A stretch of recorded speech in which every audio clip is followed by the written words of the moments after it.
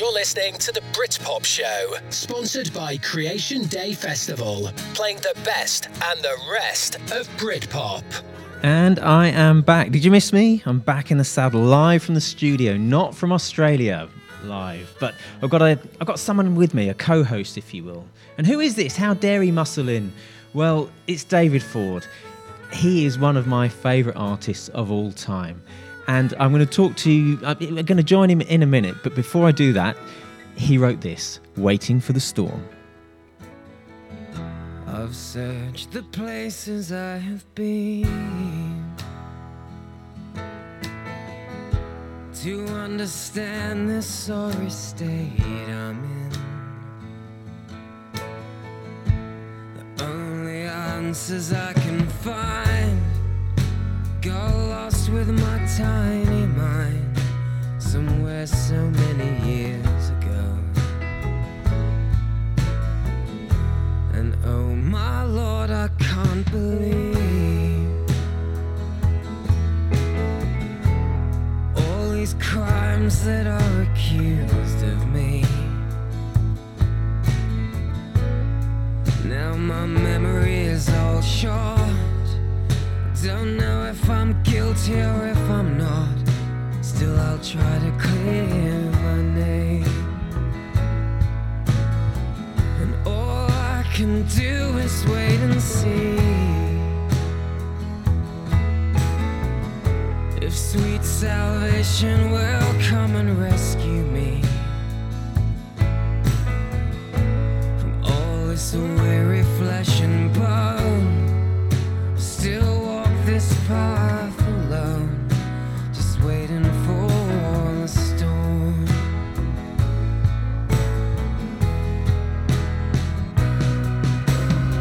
Well, I've heard it often said, there's only one sure thing. So I'll brace against the storm, but I'll be hoping, I will be hoping that the springtime will come. Maybe the sky above will break. I'm hanging on for pure survival's sake. So ashamed of what I've done and scared by what's to come. I'm just waiting for a storm.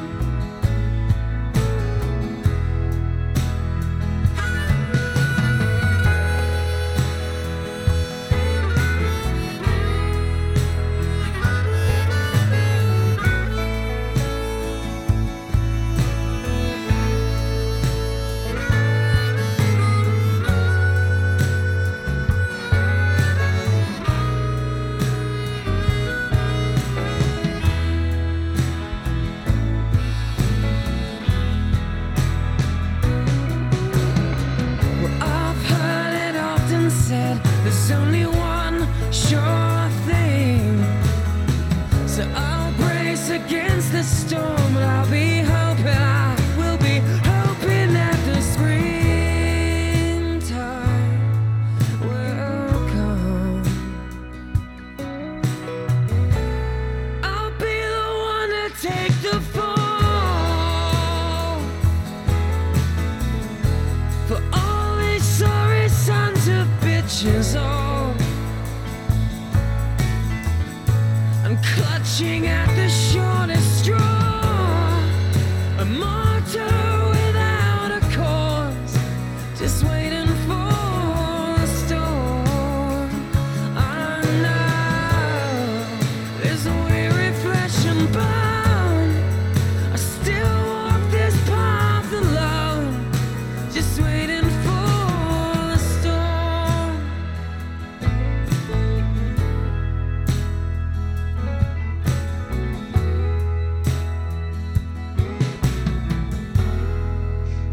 Waiting for the Storm by David Ford, who we have on the line. Are you there, David? Hello, yes I am. Now, David, you wrote a book, and there's a bit in this book that says, there was a time when people swore I would be the next big thing. With hard work and dedication, I finally proved them all wrong. but for a while at least, it was a pretty close run thing. Now, I love that quote, and we're going to talk through your career, if that's all right. If that would please you, then I'm willing to face those demons. We've just played "Waiting for the Storm," which is my mum's favourite song. So she's a lady of fine taste and discernment. Well, she is indeed, and I'll let my dad know. Now, much like Taylor Swift, you are a solo artist who writes her own songs or his own songs.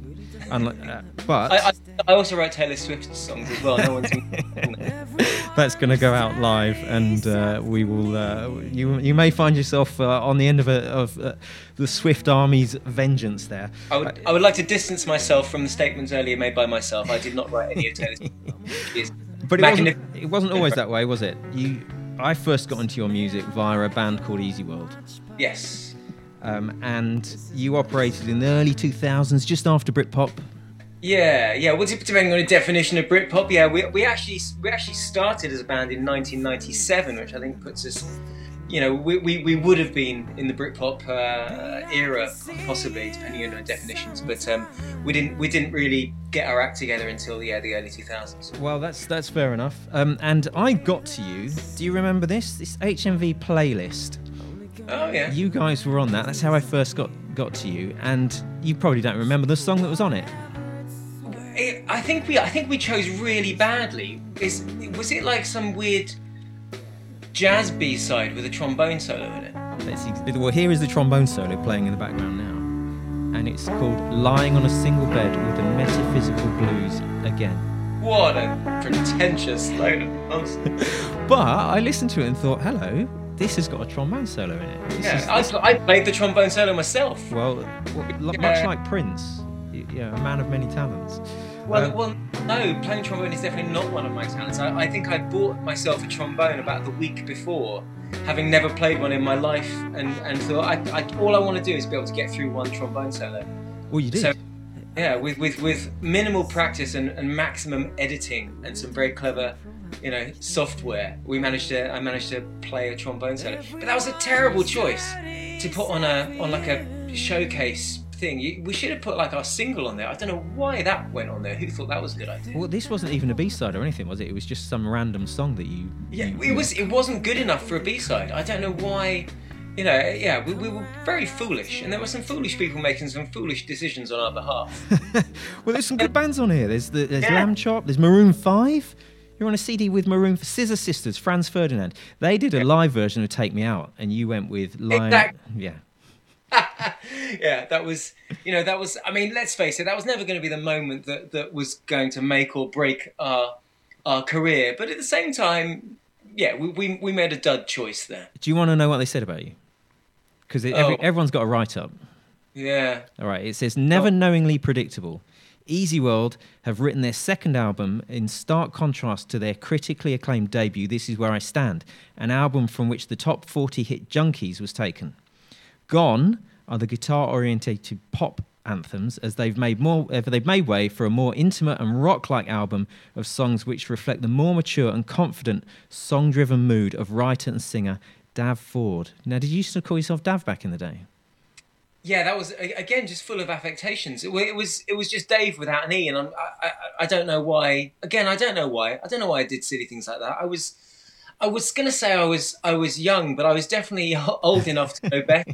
We weren't like a teenage band. I was probably like 25 at this point. So yeah, it was. It is very much like picking through naked baby photos, trawling through my past like this. Well, we're going to do that for the first half of the show, so don't get too uncomfortable. It goes on though. Intriguing and engaging, full of attitude without arrogance, Easyworld are the quintessential English band. Their approach is simple. They write albums and tour. You never know, it might catch on. You say that? Yeah. Okay. Right, and so as a result, we're going to play a little bit of Easyworld. I'm going to give you a choice here. Because I had a mate... I'll give you the choice, and I tell you this very quick story. It's Junkies and Whores or Second Amendment, because I had this mate back in the days of iPod, where, with the iPod, when it first came out, you had too much choice, and you're like, oh my God, what am I going to listen to? And so his go-to song while he was choosing what to listen to, his go-to album, was the Easyworld album. He used to go there to decide what to listen to. Is that because it really makes you speed up your decision making? A second longer, I'll just choose anything. I doubt it, but... So, what would you like them to hear? Would you like Junkies and Whores or Second Amendment? Oh, it's no contest, Second Amendment every time. Like, I have very...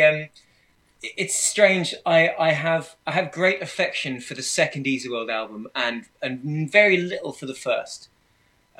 Much as I enjoyed the process of making it, and a lot of the it was a very educational experience. But I think that the second Easyworld album is something I hesitate to say proud of, but I don't mind the association. Right. Well, I'm going to play it, and I'm hoping I've downloaded the version without the F-bomb. Let's give it a go.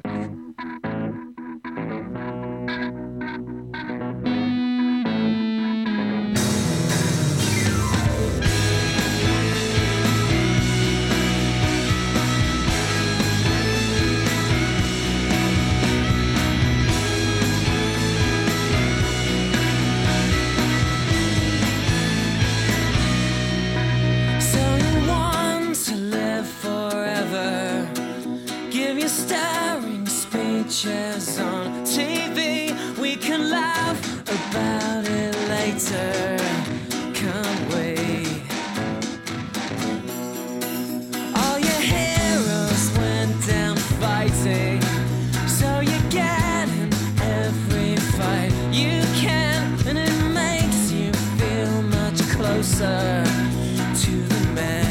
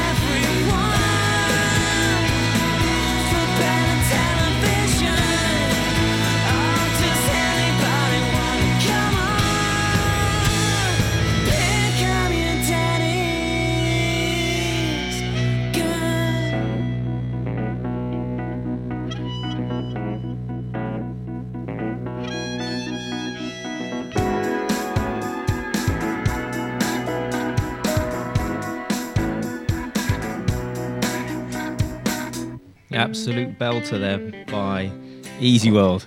Now, if you don't know Easyworld, you've got a problem, haven't you? Because they're not on Spotify, which is quite big at the moment. Were you ahead of the curve? Yeah. We were. Well, we knew there was trouble brewing. It didn't go on Spotify. No, do you want to know the real reason we're not on Spotify? Absolutely. Easyworld is such an obscure band that the people who own our catalogue don't even know that they own it, and so they haven't even bothered to put it on Spotify. Like, I don't own Like, we don't own those songs. Like, the record label who signed us and then subsequently don't exist anymore, sold their catalogue to somebody else who sold it to somebody else, and various different iterations of financial bodies now own and control the catalogue, and they just don't really know what they've got. Anything they think is worth some money, they would have put on Spotify, and everything else like us. It's just sort of sitting there. I don't know who owns it. Maybe we should have a whip round and buy it back. I don't think it would take that much, to be honest. If you make them an offer, then maybe they might. But yeah. Now, we are going to talk a little bit more about Easyworld before we move on. I get how you chose the name David Ford, but how did you choose the name Easyworld? I must confess, I don't remember. We had naming a band is a horrible business. It's really, really difficult. And all band names are terrible until you've lived with them for a little while and they just stick. Like the Beatles is a terrible name for a band. The Rolling Stones is a terrible name. The Beatles isn't just a bad name; it's a bad pun as well. Yeah, it's bad on a number of levels. But the Beatles, like, having lived with them for, obviously all of my life, you don't even question it. Yeah. Like, they're great. But if a band emerged today and that was their name, it would be embarrassing. Yeah. It sounds a little bit like Japanese pop, I've got to say, Easyworld. Some sort of Japanese pop band. It's all good. Because in your book, and we're going to talk about your book, and if people don't have your book, go and check it out now. It's called I Choose This, How to Nearly Make It in the Music Industry. And it's £4.23, I believe, on Kindle, which is money well spent in anyone's language. And people around the world. So I think I've just boosted your sales by a good 4 to 5. So you can see the money come rolling in from that. Yeah. But this is what you said. You're talking about bands, and they'll have a great band name, album title, artwork, and T-shirt designs, a video treatment, interview strategy, rehab schedule, and breakup plan before their first guitar lesson or recruiting a drummer. And funnily, when I interviewed Rick Witter, that's exactly what he said. He said they had all of that, and none of them could play any instruments, but they did all right. Yeah. Yeah. I had a mate who was he was at school, and he had a band. And they were Mainwaring, Evans, Lloyd and Thomas. They were near Wales. And so they were going to call themselves Meltdown, MELT, Meltdown. And again, none of them could play any instruments. Yeah, okay. But why should that stop you starting a band? It was... Right. We all did it. Like, I definitely knew I wanted to be in a band before I knew how to play anything, before I'd written a song. You just have to try and work those things out afterwards. But you play everything, don't you now? You play everything. Well, I consider myself an enthusiastic amateur among a number of, across a wide range of activities. I'm kind of like, in the musical Olympics, I'm a decathlete, I wouldn't win any of the individual events, but like, I do enough of everything that I can get by, and as a decathlete, I'm pretty good. But yeah, certainly I'm not winning any individual award. I mean, you are being a bit modest, because I've seen you play live, and it is a thing to behold. We're going to talk about your use of the loop pedal later on in the show, especially when we talk about Milk and Cookies. But we're the Britpop show here, okay. And I was reading your book, and this is what you said about Britpop. So I'm not holding out much hope, or I wasn't. I can't remember I said anything about Britpop. You said, my 16th year may as well have been my first. I started at my local sixth form college, where I met people much smarter and more worldly than myself. I discovered a wide universe of music and a deep love for the portion of it that connected with me. While Britpop was capturing the nation's lack of imagination, I was not interested. There was too much catching up to do. Like every generation since 1967, I started with the first Velvet Underground record, and I was gone. We're not playing any Velvet Underground, I'm afraid. Yeah, fair enough. But I did ask you to choose some songs, and you came back with a pretty good list, I've got to say. And I'm not just saying that. I was like, good. At least he's come up with, because I had someone, a BBC journalist who was probably listening, choose some really random stuff, and I had to be polite about it. But anyway, and the first one we're going to go with is Gomez. And you toured with Gomez, didn't you? I did, yeah. That was one of my early tours in the United States when I first started playing over there. I was very fortunate enough to play a lot of shows with Gomez, and they were very nice lads, and great band. And I was a huge fan of them from their first album. Before their first album, the first few singles that came out. So to ultimately, eventually be on the road with them and be, we were label mates for a while as well. later into my solo years. Yeah, it was great. It was a real thrill to be in the same orbit as them for a little while. I bet, yeah. And the song that you've picked for me is their best song. So let's play it now and we'll talk a bit more about Gomez after this. This is Get Myself Arrested.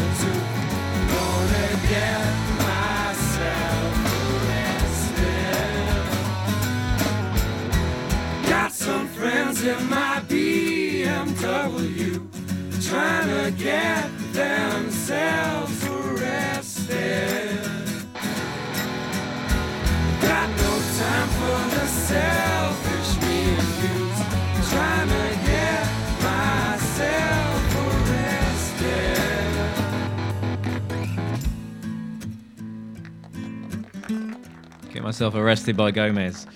And we have in the studio with us David Ford this week. David, you supported Gomez back in the day. I did. And you went around America with them. But I would like to know what is, and you can say Gomez if you want, what's your favourite act that either you supported or that supported you? Oh my goodness. Oh, I mean... I'm glad you said that because people think that I line the questions up and that people, but I don't. I've thrown this at you. Yeah. I mean, it's been over 20 years I've been doing this. So obviously there are a lot. And I honestly couldn't pick a favourite, Because you opened for Richard Ashcroft, didn't you? I did, yeah. He was really good. I liked him a lot. I mean, Easyworld back in the day. We opened for Supergrass, who big Britpop favourite Nice, of mine. yeah. They're fantastic. Thank you for keeping it relevant. Exactly. Yeah. Thank you. Should I make it even harder then? Should I say who would you have liked to have played with that you didn't? Well, here's the thing. That's a tricky question. I don't mean to sort of be a politician about this, but well, we're not gonna have intercourse. or bring me a cake or something. Anyway, so it's really hard to answer that because I'm one of those people who's like I don't like the idea of meeting your heroes. So all the musical figures who I really look up to are the last people I'd want to be in a room with or be on a stage with, because I want them to remain distant and godlike. I don't want to hang out with Springsteen or Tom Waits or Neil Young or these guys that I really revere. You see, rumor has it that Springsteen is your mate. Yeah. Tell us about that. So when I first started going to America to play music, I was signed to Columbia Records, which was a huge deal. So that was Bob Dylan's record label and Bruce Springsteen's and Paul Simon's and everyone, all these greats on that label.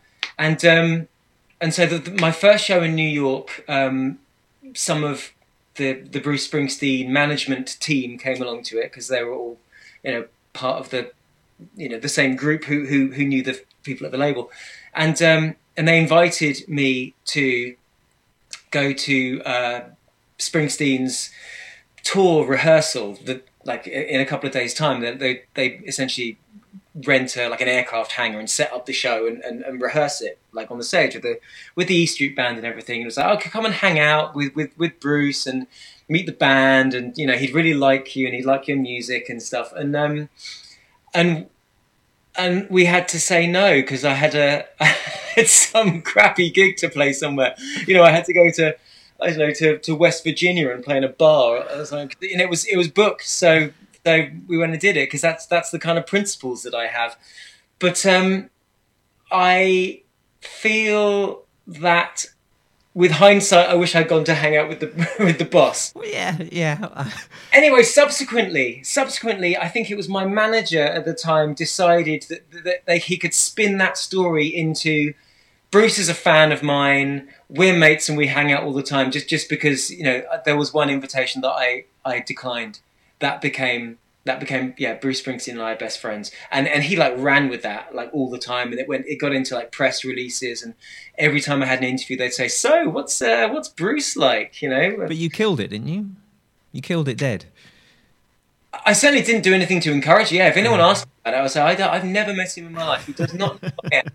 If I ask him this question, he would say, I don't know what you're talking about. I can understand why your manager would do it, but you killing it dead probably stopped him in his tracks. Right, we are the Britpop show. I'm going to ask you a really difficult question. Favourite Britpop song? Oh, favourite Britpop song? Oh my goodness! Yeah. I wish I'd done some homework. Well, do you want to pick one of the ones that you gave me on the list, and then hopefully it's the one I've got lined up? Okay. Well, I don't know which one you've got lined up, but and obviously Britpop's a vague term, but yeah. I think pulp is definitely included in that canon. Pulp's and for one me, of the big four. Yeah. So, but for me, pulp is the big one. Insofar as I never, when in my book I was maybe a bit derogatory about Britpop. I think I was mostly talking about that Blur Oasis moment, which just never did anything for me. I must confess, I never liked Oasis at all. Yeah. You're not a big fan of Stone Roses either, are you? Very much not. Yeah. You and I agree on that, and I got a lot of flack for that. And it's I'm not saying it's not good. It's just not for me. I have no argument with anyone who loves them. It's just there are certain musical markers that I look for that are absent in that and kind of Oasis. I liked Blur better, but I definitely thought Pulp were better than both of them. Yeah, and you picked Pulp, and the one you gave to me is actually again when the list came in, I thought this is great. This is it's top 3 for me for Pulp. This is Something Changed.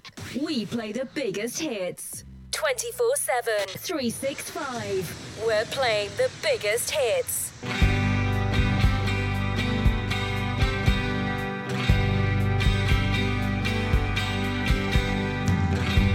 I wrote this song 2 hours before we met. I didn't know your name or what you looked like yet. I could have stayed at home and gone to bed. I could have gone to see a film instead. You might have changed your mind and seen your friend. Life could have been very different, but then something changed.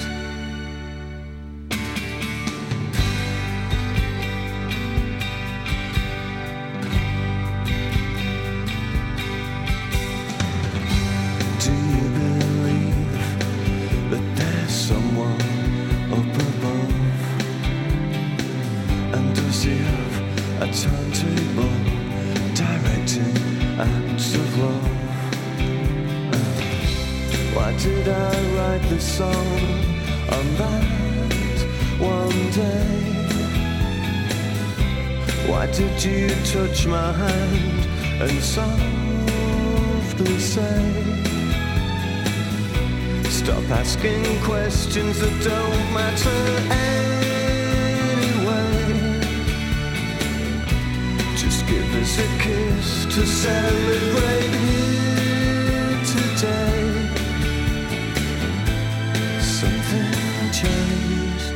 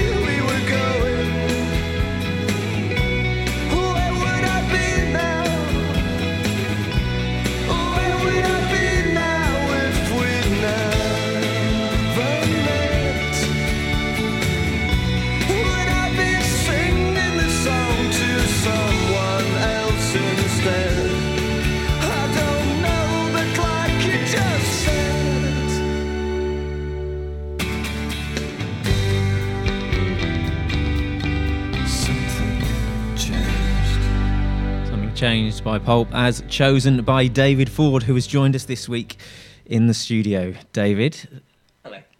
You say you're not a big fan of Oasis, but there are a couple of links to Oasis, I believe, and I'm gonna throw them out here. First one, Owen Morris was your producer, and he produced the first 3 Oasis albums. What was it like to work with him? It was mad, and a great, very interesting. Like, I mean, I don't think he'd mind me saying, just like a really mad guy, very full of energy, very loud. He's very probably loud. listening, to be fair. I do hope so. But I'm very fond of Owen. But we did one single with him, and and he was certainly somebody who was slated to produce our second album. We just couldn't do it because it would have killed us. But he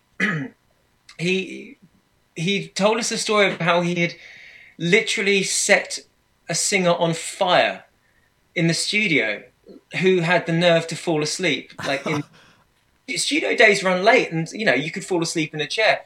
And so he decided to douse the singer in tequila and set light to him. Okay. I don't need that kind of level of danger when I make a record. Like, I don't think people with that on that level of cocaine fall asleep. So Owen Morris probably has never fallen asleep.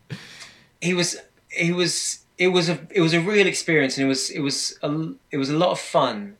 And actually, So the engineer who worked with him, who mixed the track as well, was a fella called James Brown, who subsequently has become like one of my very dearest friends and still mixes all my records to this day.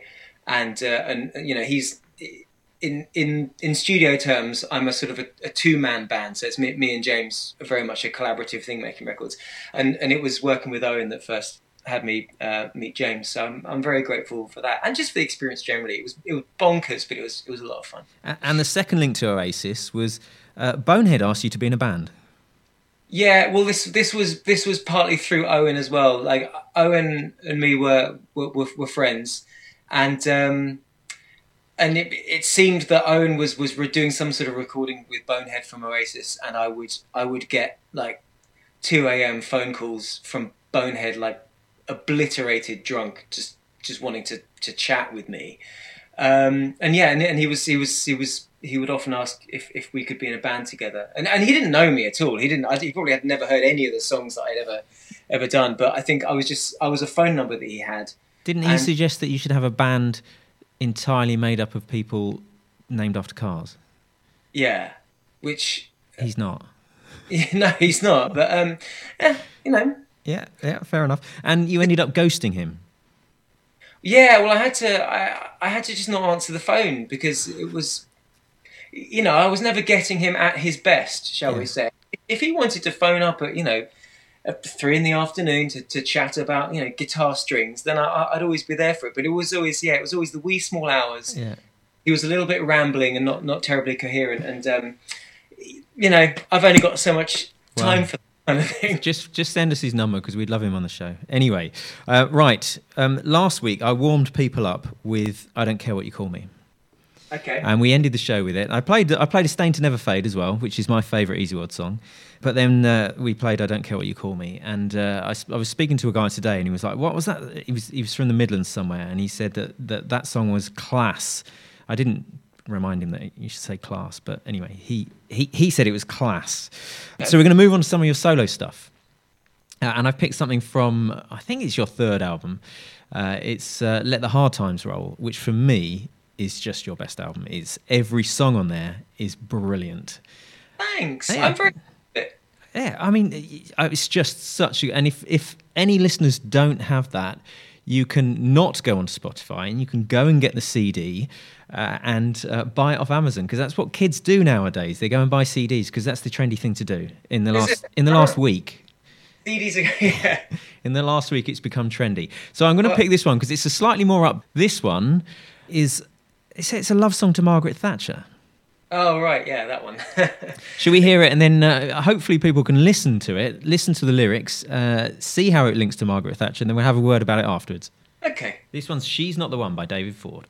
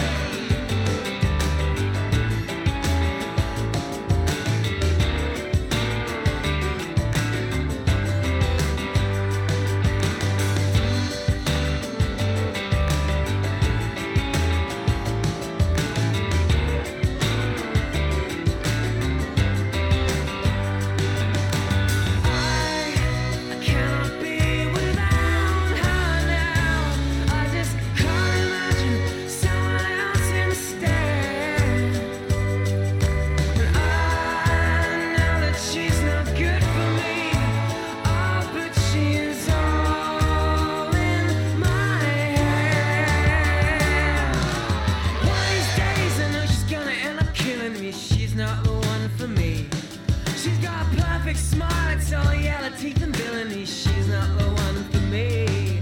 Tell strangers, tell me she's out of sun.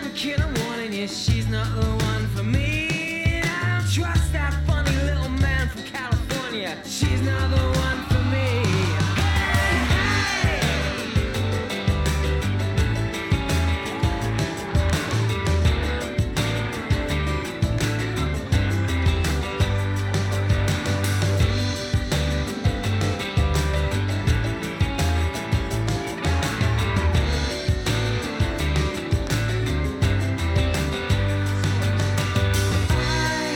Just cannot be without her now. I just can't imagine someone else instead. I know that she's not good for me. Oh, but she's all in my head. La, la, la, la. Oh, she's not the one for me. She's not the one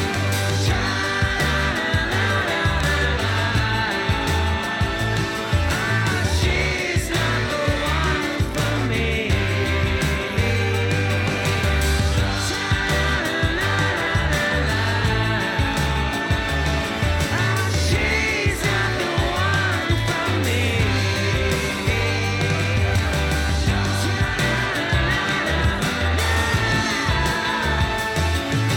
She's not the one for She's Not the One by David Ford, who we have here with us. David, do you ever go in and say, I've written this song called She's Not the One, and your wife's like, what's that about then? No, it's we very rarely talk about my songs with my wife. I come down here to this little building at the bottom of the garden, and what happens in here stays in here. So, But eventually it gets out there, and does she not say, what was your motivation behind that? she never listens to my songs. It's like I don't even know if she knows what I do for a living. What are you on about? She owns the back catalogue. Right, so what is the songwriting process? Because your albums are clearly crafted. How is it for you, the songwriting process? Well, there are many ways to remove the skin from a cat, and over years it sort of changed a lot. It always used to be that I would trust that the muse would find me, and so essentially I would just go about my life ignoring the fact that writing songs is something that I'm supposed to do, and wait until tunes jump into my head, and then try my best to listen to them and let them reveal themselves. It turns out it's a good way of writing songs, but it doesn't make you terribly productive. And I would write 2-3 songs a year, which is great, but I sort of really wanted to up my production rate. So recently I've been getting my head around the idea of writing deliberately. So now I feel like I'm getting better at that, and even co-writing with other people I've started to do lately, which I'm still not sure I like it or not, but I'm getting the hang of it. So Taylor's open to offers. Exactly. In answer to your question, there's lots of different ways to write songs, but the thing for me is I always take it incredibly seriously, even if I don't take myself incredibly seriously. For me, songwriting is something to be done with great care and reverence. Yeah.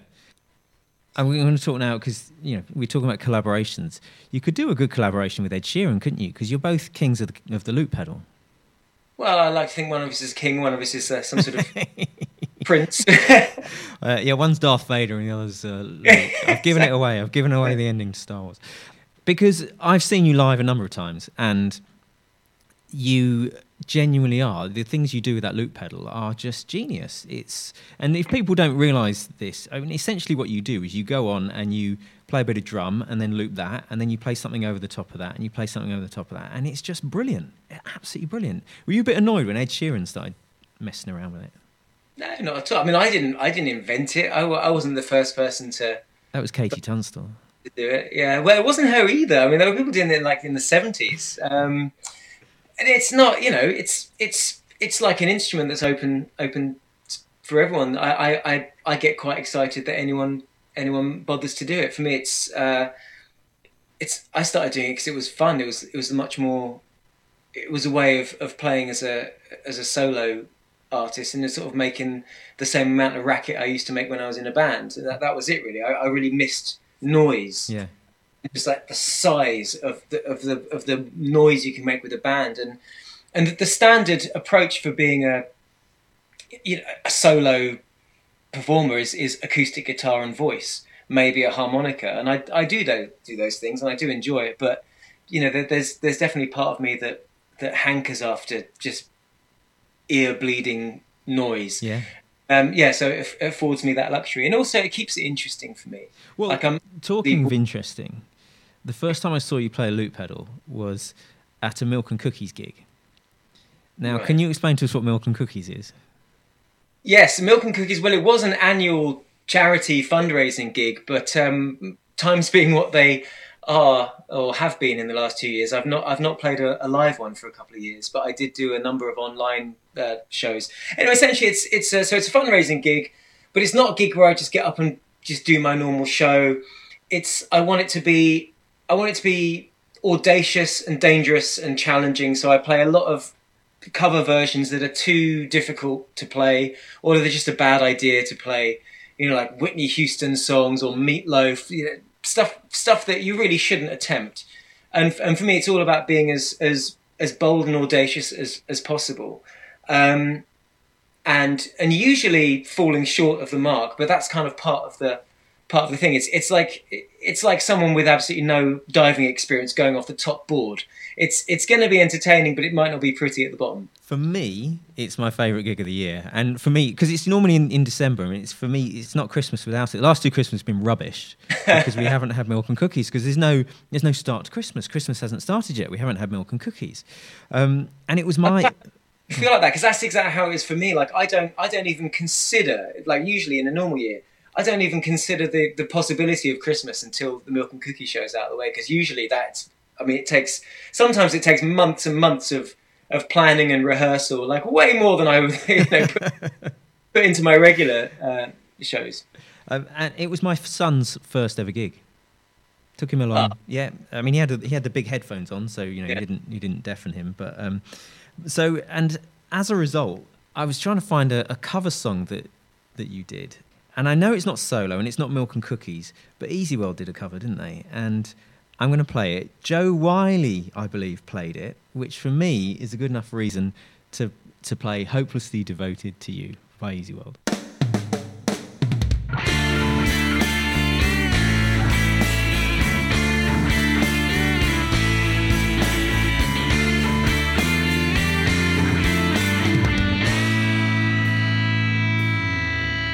Guess mine is not the first heartbroken. My eyes are not the first to cry. Not the first to know. It's just no getting over you.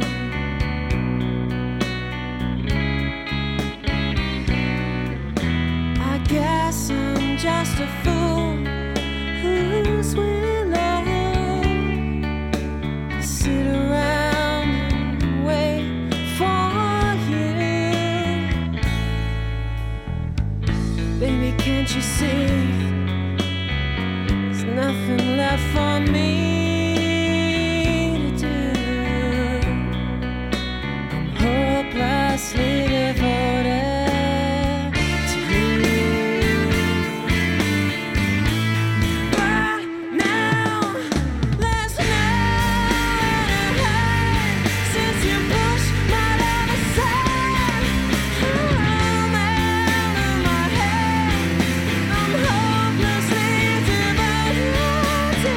Yeah.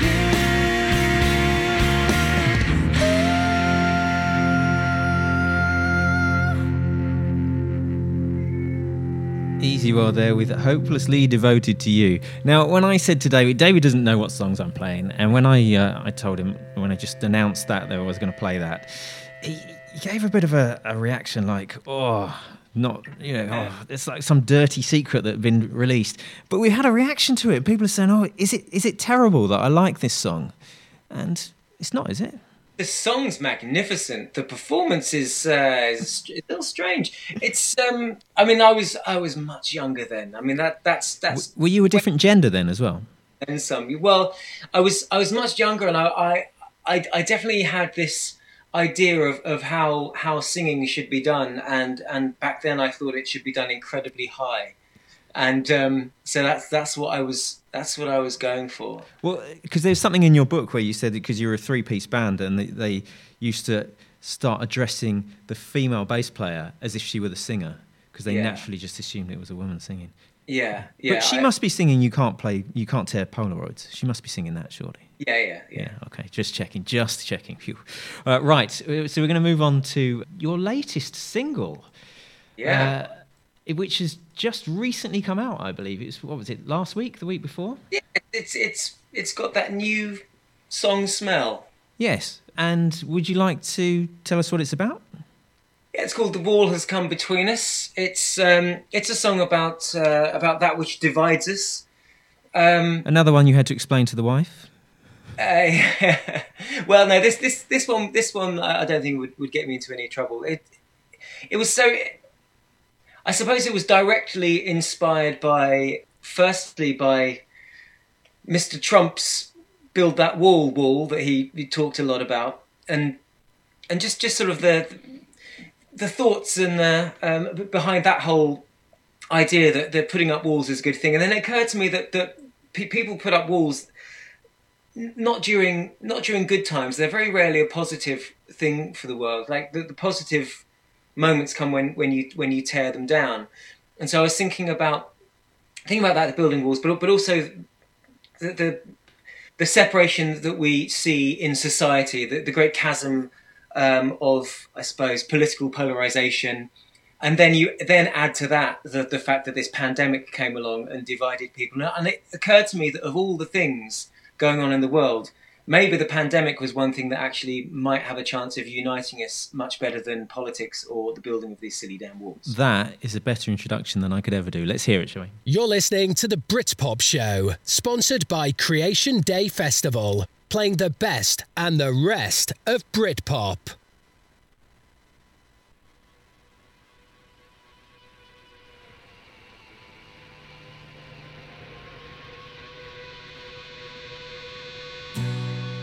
The wall has come between us. I cannot stare it down.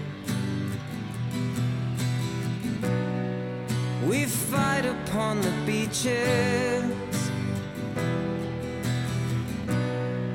We yield the higher ground. The wall has come between us.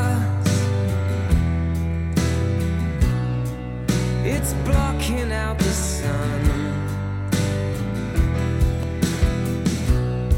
All hail the stable genius. Sing a prayer and clean your gun. Build it up high, build it up strong. Everybody choose a side, switch up and sing along. The wall has come between us. We're told it's for the best. The devil holds a mirror, and nature does the rest. The wall has come between us. Does anybody know if these fences make good neighbors?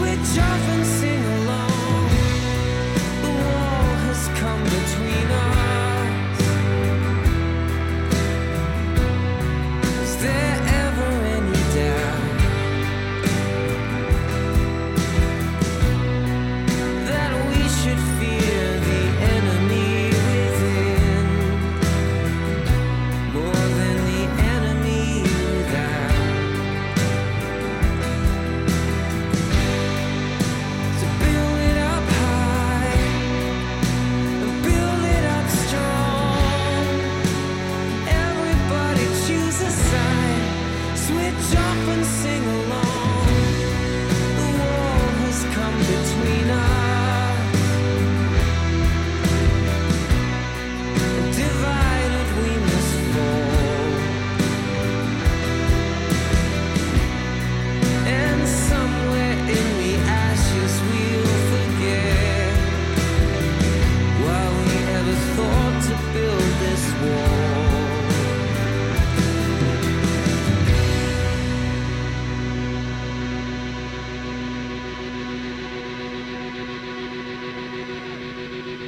The wall has gone between us. David Ford, a brand new single. Now we've hooked them, haven't we, David? They're thinking, how can I get more? How can I see this guy live? And you're doing a tour, aren't you? Interesting Times tour. I'll read them out. So you've done Sheffield and Otley. So Yeah. we're going to have to do March. So 5th of March you start in Cambridge. Then it goes Edinburgh, Manchester, Runcorn. Where is that? It's sort of the armpit of Liverpool. I mean that in a very Nice way. loving way. Pocklington, where's that? Oh, Pocklington's lovely. East Riding of Yorkshire. Okay. It's a small town in the countryside that punches way above its weight culturally. It's Fair enough. wonderful. Now, are you big in Durham? Because you've got 2 nights in Durham. No, but I'm playing a very small venue. Okay. Very honest. Then Leicester, Brighton, Abbotsbury. Is that one in a church? Yes. I won't be able to go there then, I'm afraid. Not allowed in churches. Burst into flames. Yeah, exactly. Truro would be good. 2 in London. London's the 23rd of March and 24th of March. And then Winchester. Yeah. Finishing off in Winchester. Yeah. Yeah. So that's March. So if people will have listened to your stuff and will be like, I want some more of that, and they can get to see you live. And is that a full band or is that the loop pedal? Well, the good thing is because I have the loop pedal, it's always a full band. So yeah, I'm mostly playing solo. I have a very wonderful opening act called Annie Dressner, who is playing her set, and then she's joining me on a couple of songs as well. So yeah, you get something else to look at apart from my mug. Amazing. And I'm, just in terms of the loop pedal, people need to appreciate how good this loop pedal is. So they need to come along and watch you, because it is a thing to behold, to watch you play it. I am, now is the time to confess that I'm a big fan. So, and of course, your book is amazing. It's £4.32 on Kindle. It's got a dry sense of humour. It's funny, and but it doesn't try to be. And it's a brilliant read. So again, if people are interested, they should read that. It's not just about your music; it's about the music industry in general. Yeah, it's about all sorts of things. Essentially, it was a bunch of anecdotes from my first 10 years since I quit my day job to be a musician. Yeah. And the book's now 12 years old, so I kind of really need to do I need a second part, yeah. And the final thing is, you've got a new album coming out at some point, have you? Yeah, I've got 2 actually, but Okay. yeah. Very Prince-like. Yeah. Go on. Yeah, I have an album which is called May You Live in Interesting Times, which is coming out in March, and I can't remember the date, but Okay. it'll be out when it's out. Yeah. And what about the second album? And then I have a very interesting project. It's sort of a pseudo jazz album. I don't do jazz myself, but essentially I wrote a bunch of songs and then recorded them with an incredible jazz band. So it's sort of non-jazz songs played with a hint of jazz. It's called Love and Death, and it deals largely in those 2 themes. I am looking forward to the first one. No, they both promise to be amazing. We're going to leave everybody with another song off your third album. It's called Sylvia, and it's a pretty upbeat one. I absolutely love it. David, thank you again for joining us. Absolute pleasure. Yeah, and for the rest of you listeners, see you on the flip side. Hits from the 1990s.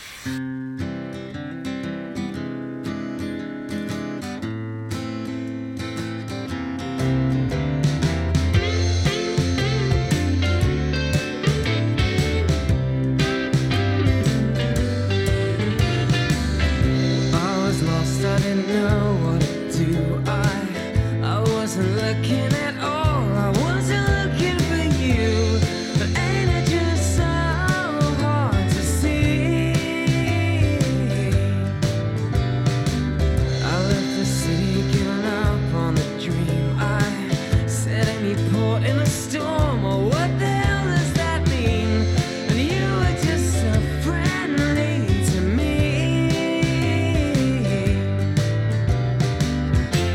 So why don't you stay for another? I used to think I would, now I can never find another lover. Oh, Sylvia. Nothing to offer, just a cold heart of steel. I didn't know what it is. I did.